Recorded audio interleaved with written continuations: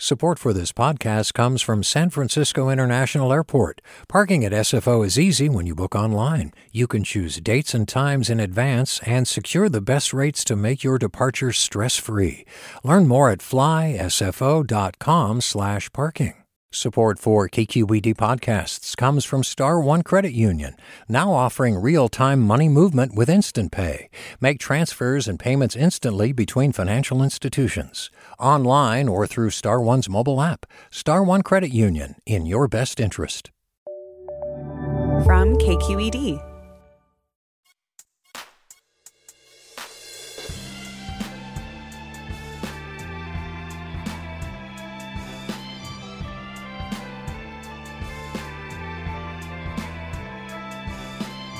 From KQED in San Francisco, I'm Mina Kim. Coming up on Forum, Tinder, the world's most downloaded dating app, turns 10 next month. And we want to hear from you. Have you tried Tinder? Did it help you start a relationship?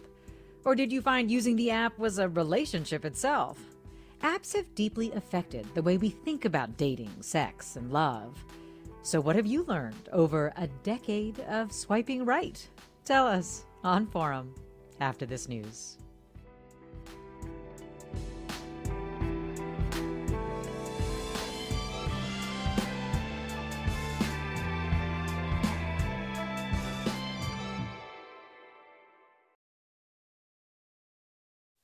I'm Mina Kim. Welcome to Forum. When Tinder launched on an LA college campus in 2012, few knew how popular it would become. According to the dating app's website, it's now been downloaded more than 500 million times across 190 countries, making billions of matches along the way. Like this one. Here's one of the voicemails we got before the show. 5 years ago, I used Tinder as my main dating app. I thought it was the most straightforward, and I liked that people didn't write novels about themselves. So when you met them, you were able to get a sense for how they really are without having too many expectations. And I went on a date with a man, and we have been together for 5 years. We were supposed to get married, but then the pandemic happened, so that is still on hold. But we had our first child last August. He just turned 1 year old, and I feel like we are a Tinder success story. Oh, thank you for sharing that, listener. Tinder, more than just making it easier to meet people, it's been credited with changing the way we date. For better or for worse? You tell us. We want to hear your reflections about Tinder, listeners. You can post them on Instagram, Twitter, Facebook at KQED Forum. You can call us 866-733-6786, or you can email forum at kqed.org. And of course, a quick warning, sex will likely come up in this conversation, so there you go. Let me tell you who is joining us first. Emily Witt is a staff writer at The New Yorker and author of Future Sex, a new kind of free love. Emily Witt, thanks so much for being on Forum. Hi, Mina. Hi. Do you remember, Emily, when you first used Tinder and what you thought of it? Yeah, I downloaded it, I want to say in 2014. They had a kind of slow rollout, and it didn't reach general audiences for a little while. And at the time, I was in my early 30s, and it was a young crowd. I mean, when I first downloaded it, I went on, and there were not very many people my age on it, which kind of surprised me, actually. Yeah, I think the website says now that more than half of its members are between the ages of 18 and 25. Mm-hmm. But it kind of makes sense. Like before Tinder, it was online dating, not mobile phone-based app dating, basically, like OkCupid, there was Match.com. And those actually struggled to attract young people. Why do you think that is? Yeah, I mean, those apps, I think they had just started to migrate to smartphones when Tinder launched. But Tinder's founders were young. They were in their early 20s, and they launched the app on college campuses with a college-aged audience in mind, I think. And they never, it was never a website. It was always strictly on your phone. You always used your real name. It had a very casual feeling to it, so it didn't maybe have a feeling of it wasn't as mannered maybe as the older ones, and it was so easy to download. It was free, and it caught on. Yeah. Do you think that those online sites were viewed, as some people have said, as sort of people who are finding it harder to meet because it was later in life when there were fewer opportunities, unlike during college? Yeah, I think it was just, a young person might not yet have a concept of what it's like, for example, to be a divorced single parent looking for a date. It's just a different stage of life where maybe you have a very vivid, avid kind of social life already, but what Tinder offered in some ways was a way to actually approach people that you might already know in the beginning. Yeah, so talk about how Tinder worked. That was so different. It's sort of user interface and why that was such a big deal. Well, yeah, I mean, the main revolution on Tinder that was quickly adopted by everybody else was the swipe. You just swiped left if you didn't like somebody, and you swiped right if you liked them. And the other thing that they did was what they called the double opt-in. So two people had to like each other to form a match and start messaging. And I think that took out a layer of, shyness, where maybe there's somebody you've seen around campus that you had a little crush on, but you were too nervous to approach them. And now you had this kind of little filter to make sure that there was some mutual interest before you began talking to them. Right. Well, you didn't have to approach anyone and potentially be rejected. You knew that they were interested too. They swiped right on you as well. Do you remember what it felt like when you would get a match? I mean, it felt great, a little dopamine hit. Yeah. Yeah. But then, did you actually want to talk to them was the next question. Right. That just meant that you could start texting or communicating with each other online and stuff. So, well, let me bring another person into the conversation, Jesus G. Smith, assistant professor of ethnic studies at Lawrence University. Jesus, thanks so much for being with us. Thank you so much for having me. I'm so excited. Well, I'm glad you're here. And I understand that you use Tinder and you've also used Grindr. And is it fair to say, this is what I've heard, that there wouldn't be Tinder without Grindr?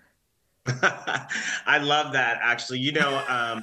I think I feel like it is fair to say, because even like the swiping aspect, it made me think of Hornet, which is another gay dating app. And I just think about gay dating apps and gay dating websites that have been around for a long time, as queer folks have been using these apps and been using these websites for a long time, and what we're much more like accepting of them, and so therefore I think a lot of the revolutions we started to see were largely influenced a lot by what was successful in gay spaces.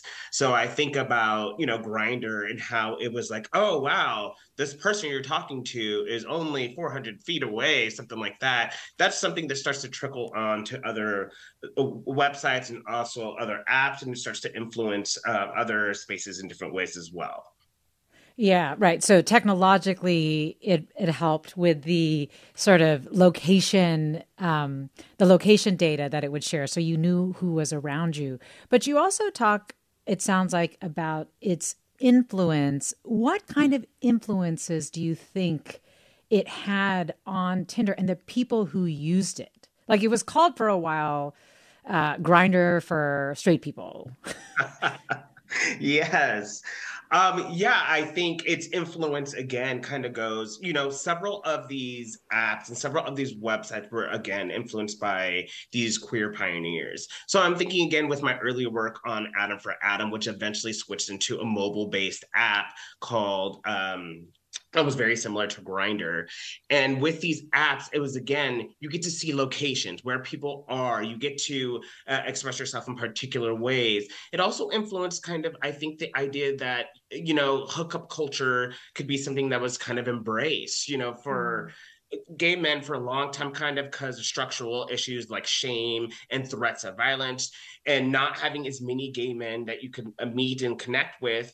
Hookup culture took a hold very quickly, and it was about, kind of quick hookups that were safe and sane and kind of happen kind of quickly, and you move on with your life. That makes a lot of sense in queer spaces. But I think straight spaces started to embrace this idea a little more too, of kind of the no strings attached sex, right? That it very much is is the modern day kind of equivalent. So we're kind of out there. We have a lot of work to do. We got stuff to get done. And so we might hop on Tinder and you might talk to some people and you might have a quick little hookup, something like that, or not something that's long term. So I feel like in some ways that sort of environment was perpetuated on Grindr, and you start to see it influence other spaces, especially Tinder.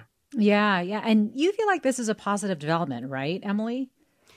Yeah, I mean, yeah, sure. It definitely had to be modified a little bit for a general audience. I mean, Grindr actually tried to launch a general interest dating app called Blender that was a huge non-starter because they, women in particular just have specific concerns about safety and about how they're approached that, the Grindr model had to be modified. And so it's interesting because Tinder, even though it took hold in the public imagination as a hookup app, its founders were very deliberate about not having sex in the messaging or in any of the language that you found on the app. And in their public statements, they would say, oh, you can use it to look for activity partners and all of this stuff because they were scared that women wouldn't use it if it was too sexually forward. Yeah. Well, Nancy tweet seems like it's only used for casual sex, which is fine if that's what you're looking for, not me. But it is much more than that. And I was struck, I don't remember who wrote this, but they said that Tinder basically showed the invisible reality of sex for pleasure that existed in heterosexual circles and for women as well, which I think is interesting. And Emily, you've also talked about just having positive experiences on sex forward apps, right? Like Field and others. Yeah, I mean, I think, women are taught to, especially past a certain age, to think of yourself as kind of undesirable. And I think what these apps remind us is that that's just not true.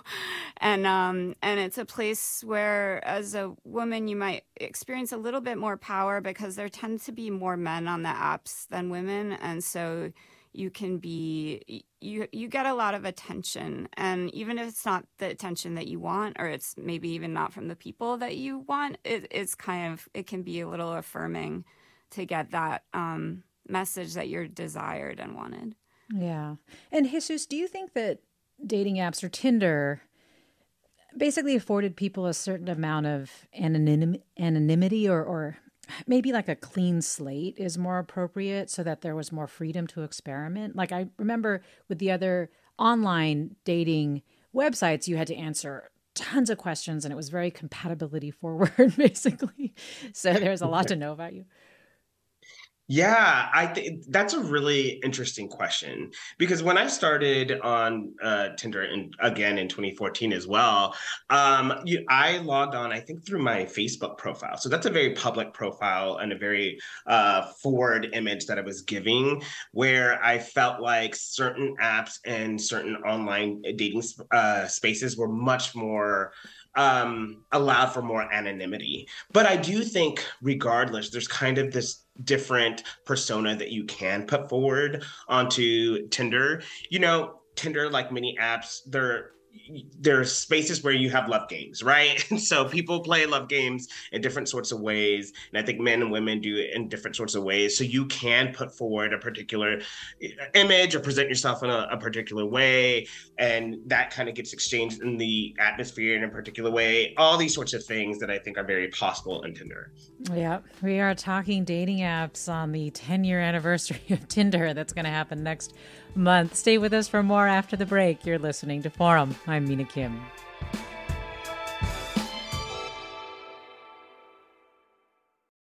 This is Barbara Leslie, president of the Oakland Port Commission. Oakland International Airport, OAK, is proud to bring you this podcast of KQED's Forum. When you're choosing your next adventure, the smart and convenient choice is to fly the East Bay Way from OAK to destinations across the USA and Mexico. And when you return home, tune in to KQED, always bringing us remarkable stories about who we are and where we live. Enjoy today's episode of Forum. I'm what you might call very good at hide and seek. And since we got Xfinity, we have Wi-Fi all over the house, even in my super secret hiding spots. So I can kill time in here by streaming my favorite... Ha! Found ya. How? I left Find My tablet on. Get wall-to-wall Wi-Fi on the Xfinity 10G network. Restrictions apply. Not available in all areas. Actual speeds vary. Welcome back to Forum. I'm Mina Kim. Here's what we're talking about tomorrow. California has adopted rules that will ban the sale of new gas-powered cars by 2035. It's an effort to combat climate change, and we're curious what you think the impact will be if you are ready to go all electric, or will you be hanging on to that gas-powered car as long as you can? You can tell us by leaving a voicemail, 415-553-3300, or email forum@kqed.org. This hour, we're looking at the impact of Tinder on our dating lives. The app launched on an LA college campus 10 years ago, on LA college campuses 10 years ago. It's transformed dating in many people's eyes. We're talking with Emily Witt about it. Emily is a staff writer at The New Yorker and author of Future Sex, A New Kind of Free Love, and Jesus Smith, assistant professor of ethnic studies at Lawrence University. And you, our listeners, are telling us how you feel about Tinder or what you think are its downsides. Have you stayed away from or deleted the app, or why? Or what kinds of positive experiences have you had from swiping right? You can email forum@kqed.org. Tell us by posting on Twitter, Facebook, or Instagram, or by giving us a call at 866-733-6786, 866-733-6786. Pooja writes, when I first started dating, the mindset was that dating apps were for the desperate. Today, I and many of my friends have met our partners on dating apps. I love that it normalizes being clear about what you're looking for in a relationship and making dating safer for women. Becky from El Sobranti writes, in late 2014, out of an abundance of boredom, I decided to give Tinder a try. After a few weeks of connecting with some nice enough guys, I happened to swipe right on the man who I ended up marrying after a whirlwind 6-month courtship. Nearly 8 years later, we are both happier than anyone could expect to be, with 3 beautiful kids and a house in the burbs, all thanks to a hookup app that I installed on a whim. Thanks, Tinder. And Emily tweets, I hate Tinder, but still have it. All right, I want to bring into the conversation now another person. Alina Liu is a clinical psychologist based in San Francisco. Alina, thanks so much for being with us. Thank you so much for having me. I'm having so much fun just listening in. Yeah, well, we're really glad to have you joining this fun conversation. I had asked Emily earlier what it felt like when she would get a match, and Emily said that, it was like a dopamine hit, right? Instant gratification. Mm-hmm. You've looked at and heard from clients about just sort of how dating apps make them feel and what happens to the psyche with dating apps. That's a pretty common thing, right? And is that why they can be so addicting in some ways? Yeah, absolutely. I think the process that happens in our mind when we're on dating apps is very similar to a lot of behavioral addictions. And behavioral addiction meaning that we're addicted to a behavior. We engage in the behavior repetitively to kind of alter how we feel in our mind, alter the emotion, right? So thinking about gambling addiction or video game addiction. So what happens when we get a match on dating apps is that the brain's reward center kind of releases this huge hit of dopamine.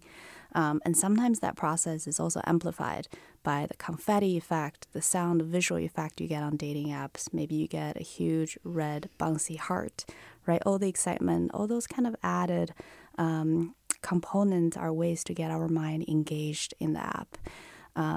And dopamine is a neurotransmitter that's responsible for a lot of important functions in our brain. It gets us to feel motivated, alert, and just overall this feel-good chemical. So think about when you're first in love, we think about our partners constantly, what they're doing, when we're going to see them again, when they're going to text us back. Right? It's almost in the form of intrusive thoughts. It's a way of getting us bonded to another person, connect with the person. Mm. Yeah.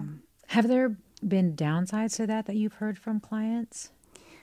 Yeah, I think sometimes people can get stuck in the dopamine loop, and I think I've heard people mentioning that earlier on the radio, right? Sometimes we can get stuck in the swiping left and right. The purpose becomes to get matches and get that dopamine hit, as opposed to fostering real connections and meeting people off the app.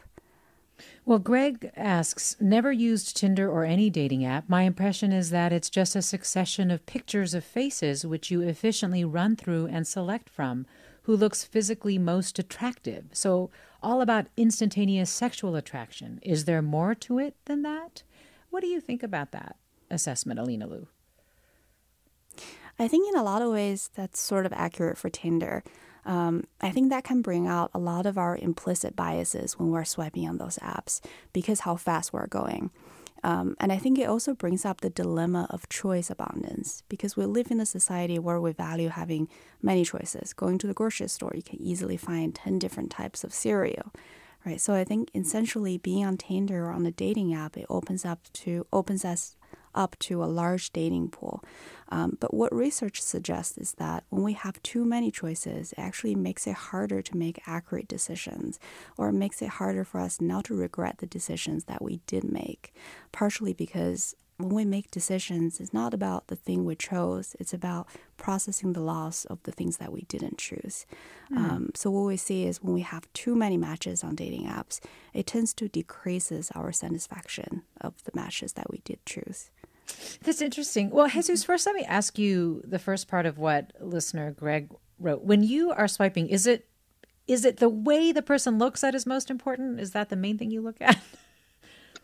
That's a fascinating question. And honestly, I think it varies. And in some ways, I think it's gendered in a lot of different ways. So some research suggests that men, for instance, especially gay men, the population that I study, are very visually focused. And so, yes, it can be very much a space that it's like, okay, what do you look like? Which perpetuates so many negative things. So we see a lot of gender inequity online. You'll see a lot of racism and stuff like that on these apps as it gets played out. And again, as our biases get tapped into as well. So yeah, I do think that can happen. I think for others too, it can be because, again, when I first started, it was about, our profiles and our best forward face and kind of your different pictures, the things that you might set up. It can be more as well too. And so people who are interested in long-term relationships and connecting with folks can really make that connection. Christian Lacope's work is really great on this as he compared Grindr and Tinder, for instance, and found that both gay folks on Grindr and heterosexual people on Tinder are all looking for connections. They're all looking for conversation, really deep conversation. And it's just in the way that they engage in conversation that differs. Where Grindr might be a little shorter and quicker to sex, you're seeing a lot more deeper conversation and more connection happening on Tinder. And that could be led by women largely. Interesting. Well, Emily, one of the points that Jesus was just making there is something that I've heard about the dating app world, which is that it is, of course, a microcosm of society. And so all of its ills, its racism, its misogyny, that can really be amplified in sort of the app universe. Do you see that? And if so, why do you think that is? Yeah, I mean, that's statistically been documented, and anecdotally, I definitely among my friends, I've heard complaints to that effect. And I think it's just like any other mode of online social interaction. It can bring out the kind of, as Jesus was saying, the kind of like quick, unthinking side of our minds. And it's important maybe to go through a little bit slower than you might and sort of think about, ask yourself whether you're giving people the time they deserve. And actually, a lot of apps have put now in systems to kind of reduce the number of people that you see every day, things like that, to kind of, I think, make sure that you're actually giving some deliberation. Yeah, that makes me wonder, like apps do make it easier to meet people, but Emily, do you think it makes it faster or more efficient at finding love? Well, I mean, look at all the people that have written in. And I think, I try to be optimistic about these things. And, there's been a demographic shift. People are getting married much later in life or not at all. More people spend more years of their lives single. And in those times when you might not be in love with somebody, but you are looking for connection and you're looking for a sense of meaning and belonging, I think these apps can be really amazing at just kind of reminding you that there's a lot of other people out there in your same situation. If you're at home alone and you're feeling kind of down, and especially during the pandemic, I think, these apps were like lifelines for a lot of people. It just, even if you're just chatting with somebody that you're never going to meet, it's just a reminder that there's a lot of interesting, cool single people out there that that, you know, you're not on your own in this situation. And especially if you just moved to a new city or, you know, all your friends are married, you're in a phase of your life where you're the only single person in your social group, they really help you connect with other people like you out there, especially if you're in a big city. Yeah. So it sounds like in some ways too, it's helpful to manage expectations when you're on these and when you're seeing these sort of cascades of people who are potential matches. Well, let me go to Frank in Mill Valley. Hi, Frank. Hey, Mina. Great topic. I'd like to, as a 66-year-old, soon to be 67 in a week, happy survivor of Match.com, 10 years married to somebody I met on that site. I'd like to speak to this issue of connection versus superficial. One of the things I really liked about Match.com, which I started, I think, back in 2009, something like that, was that you it had a feeling of writing a 19th century letter to somebody you saw in church. It was a level of communication that was impossible in the bars. And even though you quickly learn that you have to meet somebody because you'll know in 45 seconds whether there's potential there, the interchange of billet doux was a revelation to me, and a great piece of the attraction was okay, I got a better sense of who you are than I would if I met you in a bar or someplace noisy and casual. But anyway, great topic. Well, Frank, I'm so glad to hear that it worked well for you, and also happy birthday. That's great. Thank you. I'm getting my cane. Well, thanks for calling in, Frank. Let me go next to Scott in Martinez. Hi, Scott. Yeah, hi there. My comment is pretty much the diametric to our friend Frank. I couldn't really stand Tinder. Way too many fakes and bots, and that'll come into play in a second. And I actually got kicked off Tinder after not really engaging hardly with anyone. And I was telling your screener, I've actually been, I'm proud to say I've actually been kicked off like 5 other major dating apps. And I'm a really nice guy. And so I was just trying to figure out like what was going on. And a friend of mine who works for the app Hinge was telling me that if you engage with a bot, which is inevitable on all of these apps, and you say to them something to the effect of, I know that you're fake, I don't want to like engage with you anymore, like they'll report you and you can get kicked off, even though the app kind of, they essentially know that a bot is reporting you. And then she also furthermore told me that these apps like talk to each other. So if you get, inadvertently kicked off one app, it's likely that you'll get kicked off of another. Yeah. And well, Scott, yeah, I'm just curious if Jesus, have you heard that? That makes a lot of sense in some ways. They're geosocial networks that definitely kind of cross networks and stuff like that. There are a lot of bots, and here there's some work that's out there that's already explored that idea. Again, kind of going into these love games that happen on the apps where men, for instance, they'll kind of catfish as a way, as part of some of the love games that you might see take place on these apps, figuring out or playing pranks on their friends and stuff like that. So that makes a lot of sense that you would see bots, especially a lot. We see that on Twitter. We see that in all sorts of geosocial spatial apps. So that doesn't surprise me. Again, Jesus is an assistant professor of ethnic studies at Lawrence University. Also, Emily Witt is with us, a staff writer at The New Yorker, and Alina Liu, a clinical psychologist in San Francisco. You, our listeners, are also sharing your experiences, what you like about Tinder, what are the downsides, have you stayed away from or deleted the app, why? And we're also curious if dating apps like Tinder has taught you something about yourself or what impact you think apps like Tinder have had on dating or single life. What are things that the app could do better? Let me go to caller Jackie in San Leandro. Hi, Jackie. Hi. I was sexually assaulted by someone that I met on Tinder, and I have many friends of all ages who have also been assaulted by people they've met on these apps. I found that perpetrators can lurk and do lurk on these apps with no consequences, and they can just disappear or ghost afterwards. And of course, date rape was pervasive, but before these apps. But in my experience, even if abusers are reported, these apps do nothing and just revert to slogans for aesthetics like consent is sexy, but do not actually address harm. And this is all apps, not just Tinder. Oh, Jackie, I'm so sorry to hear that happened to you. And I really appreciate you sharing that.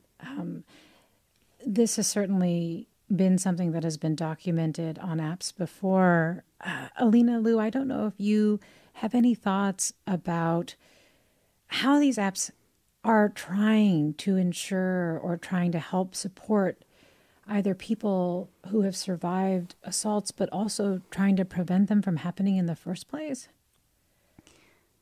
Yeah, I think there is certainly lacking in this aspect. What I've learned, and I'm curious to learn from Jesus, is that for Grindr, I think periodically they will put out alerts or sort of reminders to the users in terms of safety precautions and sexually transmitted disease that might be going around to kind of help protect the community. I'm not certainly aware if Tinder is doing anything in that front. And I do think going back to kind of the wide range of stories that's been shared on this radio, I think people have very different experiences on those apps. And it kind of just once again reminds us that there are a lot of uncertainty that's embedded in those apps. And it makes sense for us to be more cautious in adding filters and kind of layers of selection criteria before we decide to meet someone in person. Emily or Jesus, do you know anything about Tinder's efforts around this? I don't. Yeah, I'm not up to date on that. I don't know, Jesus. What about you, Jesus? No, I don't. It is true that Grindr and kind of, again, these more queer-based apps do this work of, protecting our communities. And I think that has a lot to do with just the differences in the socialization of queer people and LGBT folks versus heterosexual folks, where I do think these apps and these spaces oftentimes are geared towards heterosexual men and heterosexual needs and how that can be so harmful to heterosexual women. And I think this is a prime example of that. And I do think much more work needs to go into these conversations. It's not uncommon to hear from friends and from other women who might get messages that are just direct, WTF, things like, or DTF, something like that. And immediately just looking for access and sex. And oftentimes it's lost on a lot of heterosexual men or my friends, for instance, about the dangers and the risks that can feel for, or can feel like for women who are going through these sorts of experiences or who are getting those sorts of messages. So I think so much has to happen, and it says so much about the way that men and women are socialized and in society and how that trickles down into the apps. Yeah, there's also been the point made that by sort of being able to swipe through a screen, that it can have a potentially dehumanizing effect. Do you think that's true, Alina? Yeah, I think because dating apps add additional layers of protection for us, kind of protecting us from social rejection or checking other people out or kind of filtering through them behind the safety of our screen. And it makes it easier to kind of not have to be vulnerable in those conversations. And I imagine, rightfully so, it's very difficult to have the same personal conversation when you go on 3, 4, 5 dates a week. So we might add filters to kind of engineer the perfect partner for ourselves. For example, you can filter through political beliefs, height, levels of education.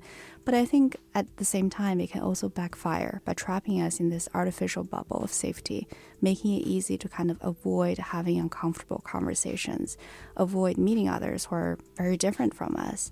And it's something I ask people is think about how you would describe your partner, right? Would you say, I love him or her because he's 6 feet tall or because he's a Democrat, right? How important are those filters in the long term? Well, we'll have more after the break with you, Alina. I'm Mina Kim.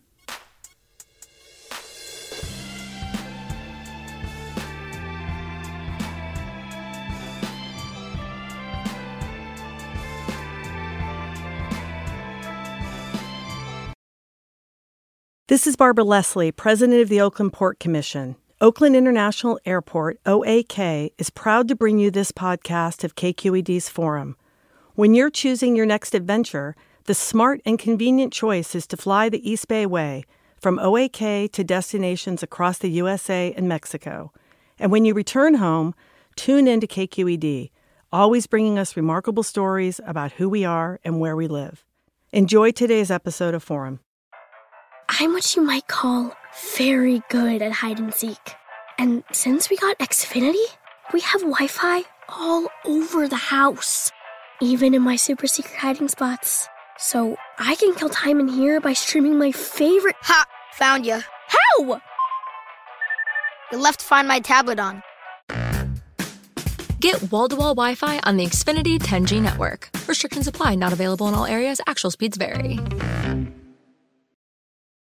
Welcome back to Forum. I'm Mina Kim. This hour, we're looking back on a decade of swiping right and how Tinder and similar dating apps have changed the way that we think about love, sex, and relationships and how we interact with each other. And you, our listeners, are sharing your reflections on being on Tinder, if using the dating app taught you something about yourself or about dating or single life and the impact that you think Tinder and other similar apps have had. Let me go to caller Dora in San Francisco. Hi, Dora.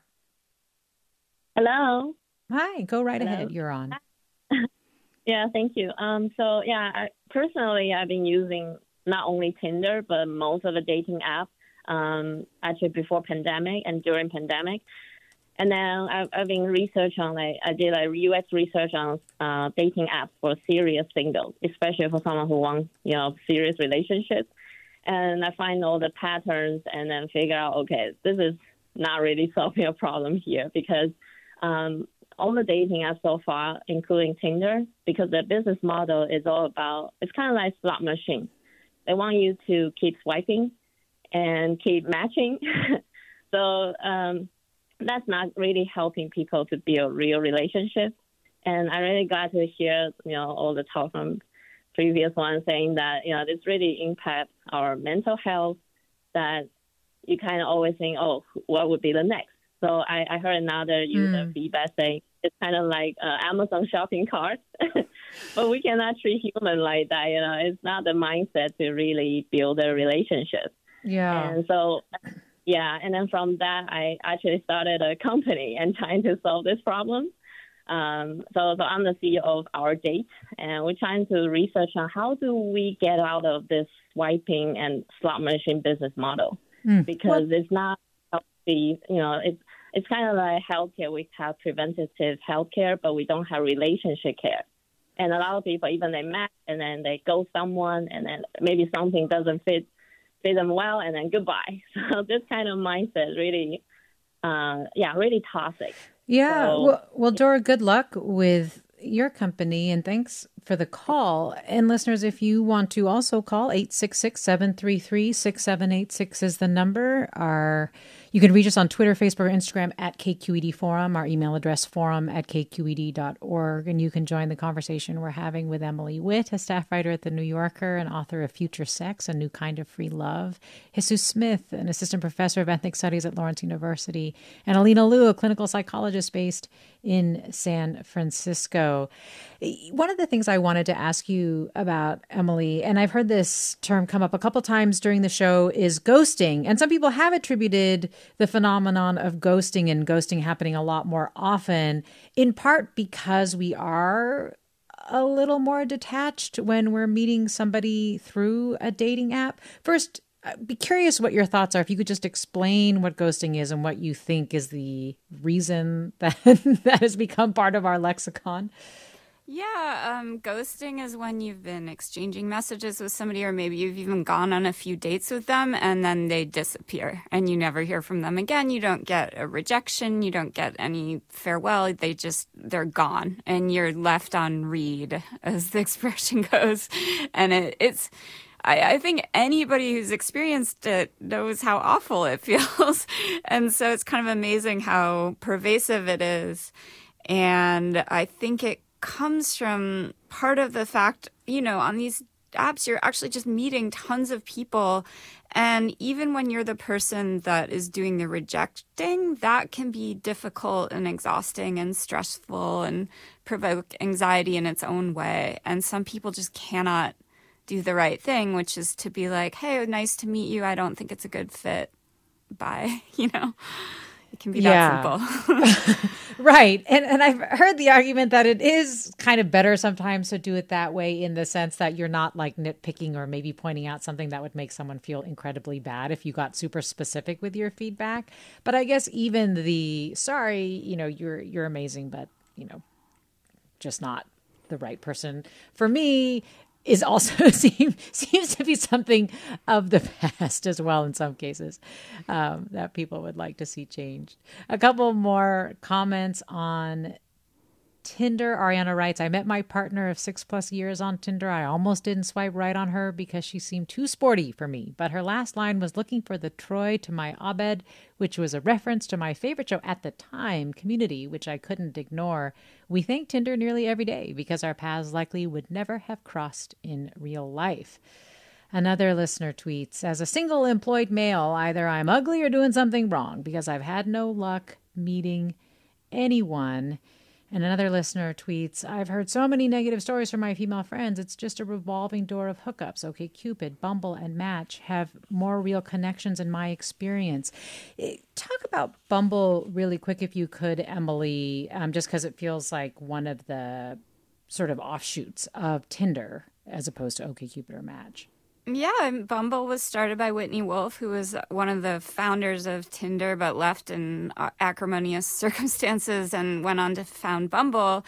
And, understood that one way to set a dating app apart is to take away a layer of decision. So the main difference with Bumble is the woman makes the first overture. And the company kind of advertised itself as a woman-friendly environment. And they did that by doing things like banning bathroom mirror selfies and yeah. So I think in taking out a decision and who makes the first move, it just gives a little more structure that can be really helpful to people. Well, this listener writes, and this is a bit long, but Ryan writes, 3 years ago, my partner and I opened our relationship of 8 years and started using Tinder for the first time. I started dating a lot, up to 5 or 6 dates per week. I completely came out of my shell and realized I wasn't introverted and I could easily overcome my social anxiety. This led to the mutually agreed, mutually happy end of my relationship because I realized I couldn't be extroverted with my current partner. Every person I met on Tinder during this time, probably 30 to 40 women over a year, was just wonderful. And many went on to second dates or to form relationships. Alina, I'm curious if you have heard this, that it has helped people with social anxiety. It's helped people come out of their shells and realize that they can be extroverted, for example. Yeah, I've definitely heard that side of the story. I think part of the good thing about dating apps, or the more positive aspect, is that it really kind of allows us to connect with others in a situation that doesn't have a lot of risk involved, right? If you are someone who's naturally shy or socially anxious, you can start by engaging online, just messaging each other, and then slowly kind of warm up to a video call or eventually meeting in person. I think that gradual process, or having different options, having the choice, can really help people with social anxiety. Well, let me go to caller Noelle in Pleasanton. Hi, Noelle. Hi, thanks for taking my call. My comment is actually very similar along the lines of what your guest was just saying, starting with a video call and then going to in person. I met my now husband, embarrassingly for me, at a bar a long time ago. We're not bar people, but we ended up talking on the phone for a month before meeting again. And I think that really solidified an aspect of our relationship that became very meaningful beyond just the physical, being, physically present and taking the pressure off of sort of that physical presence, but also giving us the opportunity to really build a relationship beyond just texting or written word. And so I'm wondering to what extent the, dating apps these days are moving more in that direction, giving people more ability to really connect with each other on an emotional level, but taking the physical pressure off of it sort of in person from the beginning. Jesus, have you heard that? I feel like during the pandemic, people are saying that that's when dating apps like Tinder really also had an explosion, and that they did try to make it possible to meet while being physically apart and get to know each other. Yeah, no, I think that makes a lot of sense. And I have heard that. And there's definitely some work out there, especially for queer folks who are kind of in their shells. I kind of love what the speaker had to say. It's very similar to the experience for my partner and I. We're still together, but we do have an open relationship, and he's had the opportunity to explore his bisexual side on Tinder, and it's been very helpful as he's gotten to talk to women and men and kind of like get more in touch with himself. So I think, we have talked about, of course, the risks of online dating that make a lot of sense. And of course, there's always a risk when we're being vulnerable in this way and trying to get to know people. But there's also so much opportunity here to, be our little authentic selves, to kind of explore who we might be and who we are, who we might develop into. It's also an opportunity to grow closer with our friends and partners. It's a social app. There's lots of work that says, hey, friends are on, using Grindr together. Women might get together and look at friends' profiles and talk about people together and, be in solidarity with each other. Same thing with guys. It's so social as well. So there's a lot of really great perks to using Tinder and using these apps. I don't want to just think that it's all negative. There's a lot of good stuff. Yeah. Though at the same time, I would love to get your thoughts on this comment, Jesus, because it reminds me of some of the things you were saying earlier. This listener writes, as a Black femme, Tinder can be a tricky space. The harmful and over-sexualized tropes about us make it difficult for me to be taken seriously or treated respectfully. It's difficult to connect with people who don't want to put in much effort beyond arranging a booty call. I've never really had an exchange on that dating app leading to a genuine connection.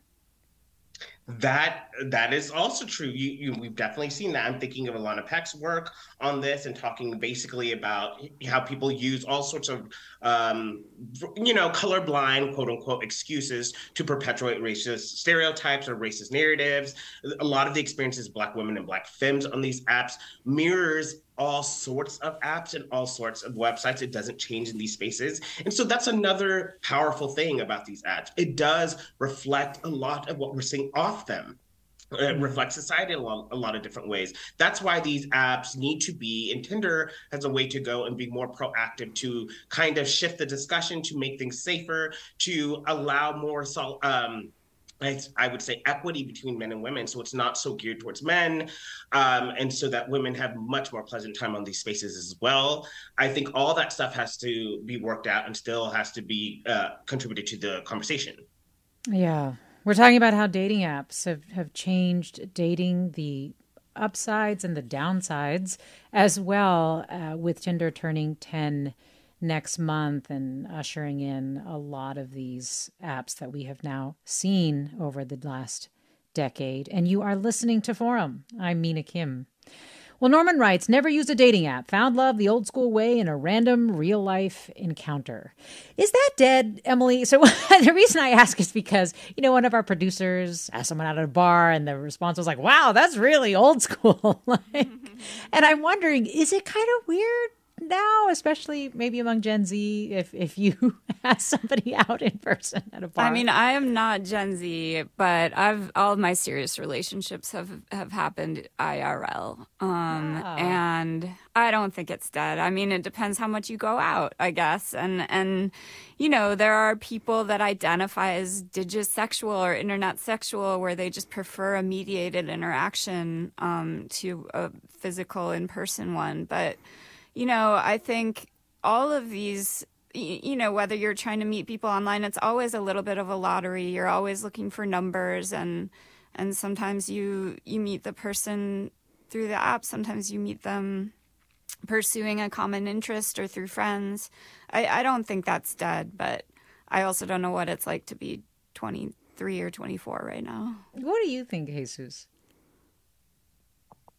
Going to a bar or party the way it was pre-2012 or 2009? That's a really great question. I think there's still the possibility of doing that. I think, again, so for gay men, Freddie McKay's work, he really explored, Tinder as kind of, it was, and it is for a lot of gay men, the dating app, not the hookup app. Which is, very interesting when you compare it to Grindr, because for Tinder, it does allow a lot more quote unquote nice gay guys to just make it about, meeting and talking and not about sex. So I think it's still a space where you can still talk to people. And I think that still, of course, possibly happens offline, but I don't think it has to be, just the hookup app. Obviously, for a lot of queer people, Tinder is our dating app. Yeah. Well, I guess you're making me wonder, did apps change dating, or did apps just amplify the changes or meet the needs of a changing society and a changing society's needs? What do you think? That feels very chicken and egg to me. Yeah, I absolutely think society and the creators' own biases and all that stuff influences the apps, but I also think they're catering to a population. So what we want is going to influence the apps as well. And I do think it kind of goes in this cycle in a lot of different ways. Yeah. And I do think Tinder's going to keep changing. It's going to change and adjust just like all the other apps as time progresses. So in the next 10 years, Tinder might be very different. Yeah. Well, really quick, Bill's comment has come in. It's on point. Bill writes, I'm a senior gay man not interested in hookups, but someone who would love a partner for movies, classical music concerts, dining out, and other adult social activities, not fueled by alcohol or drugs. Does Tinder work for someone like me? And it sounds like you would say yes, Jesus, given the difference between Tinder and Grindr and how you've seen it be used. Same question back to you, though, Emily. If you feel like the apps really have changed the way we date, the way that it's said, or do you think that it's more complicated than that and that it has provided outlets for things that we needed the outlets for socially? I mean, I always say that the apps can bring us people, but it doesn't tell us what to do with them. And they can kind of set expectations, but, I guess as I've seen, alternative relationships forms beyond monogamy go more mainstream and more appreciation for the spectrum of gender and all of that. What's really changed on the apps is the language, and that allows people to set an expectation before they meet, and it's gotten so much more specific. And that's actually a place where Tinder's maybe been left behind a little bit, is it doesn't quite offer as many options to kind of like say who you are before you and what you're looking for before you meet somebody.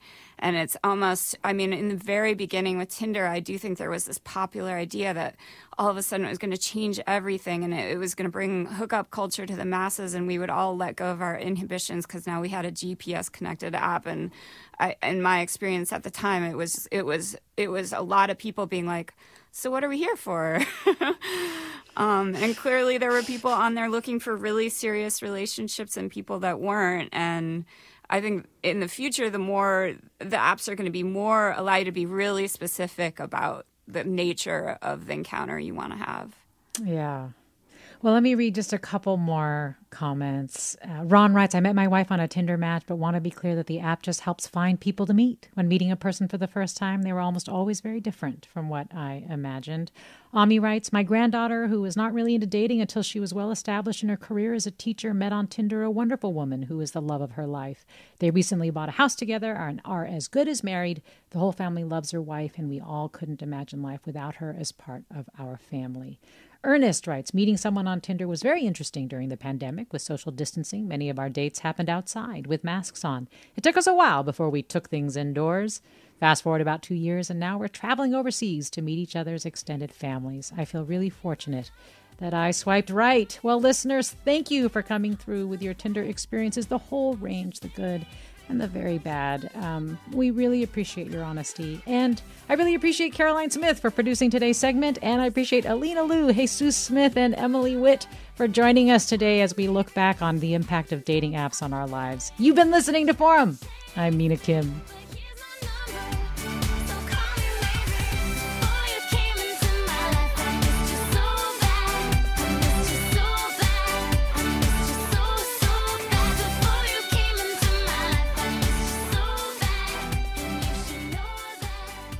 Funds for the production of Forum are provided by the members of KQED Public Radio, the Germanicos Foundation, the Generosity Foundation, the Heising Simons Foundation, and the Bernard Osher Foundation, supporting higher education and the arts.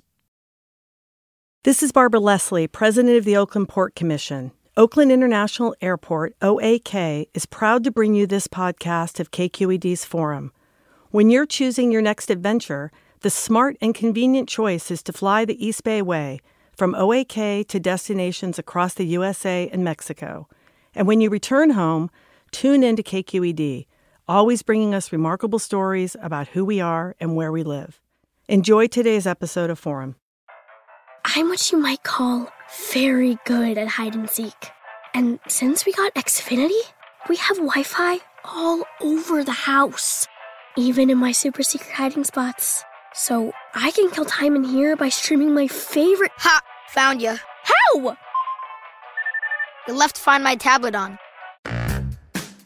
Get wall-to-wall Wi-Fi on the Xfinity 10G network. Restrictions apply. Not available in all areas. Actual speeds vary. Hi, I'm Tyler Foggett. Join me and my colleagues as we go beyond the headlines and deepen your understanding of the forces shaping our world today on The Political Scene, a newly updated podcast from The New Yorker. With episodes 3 times each week, The Political Scene accesses the sharpest minds in politics for insight and analysis about everything, from abortion rights to the war in Ukraine. Make sure you're following The Political Scene, available now wherever you get your podcasts.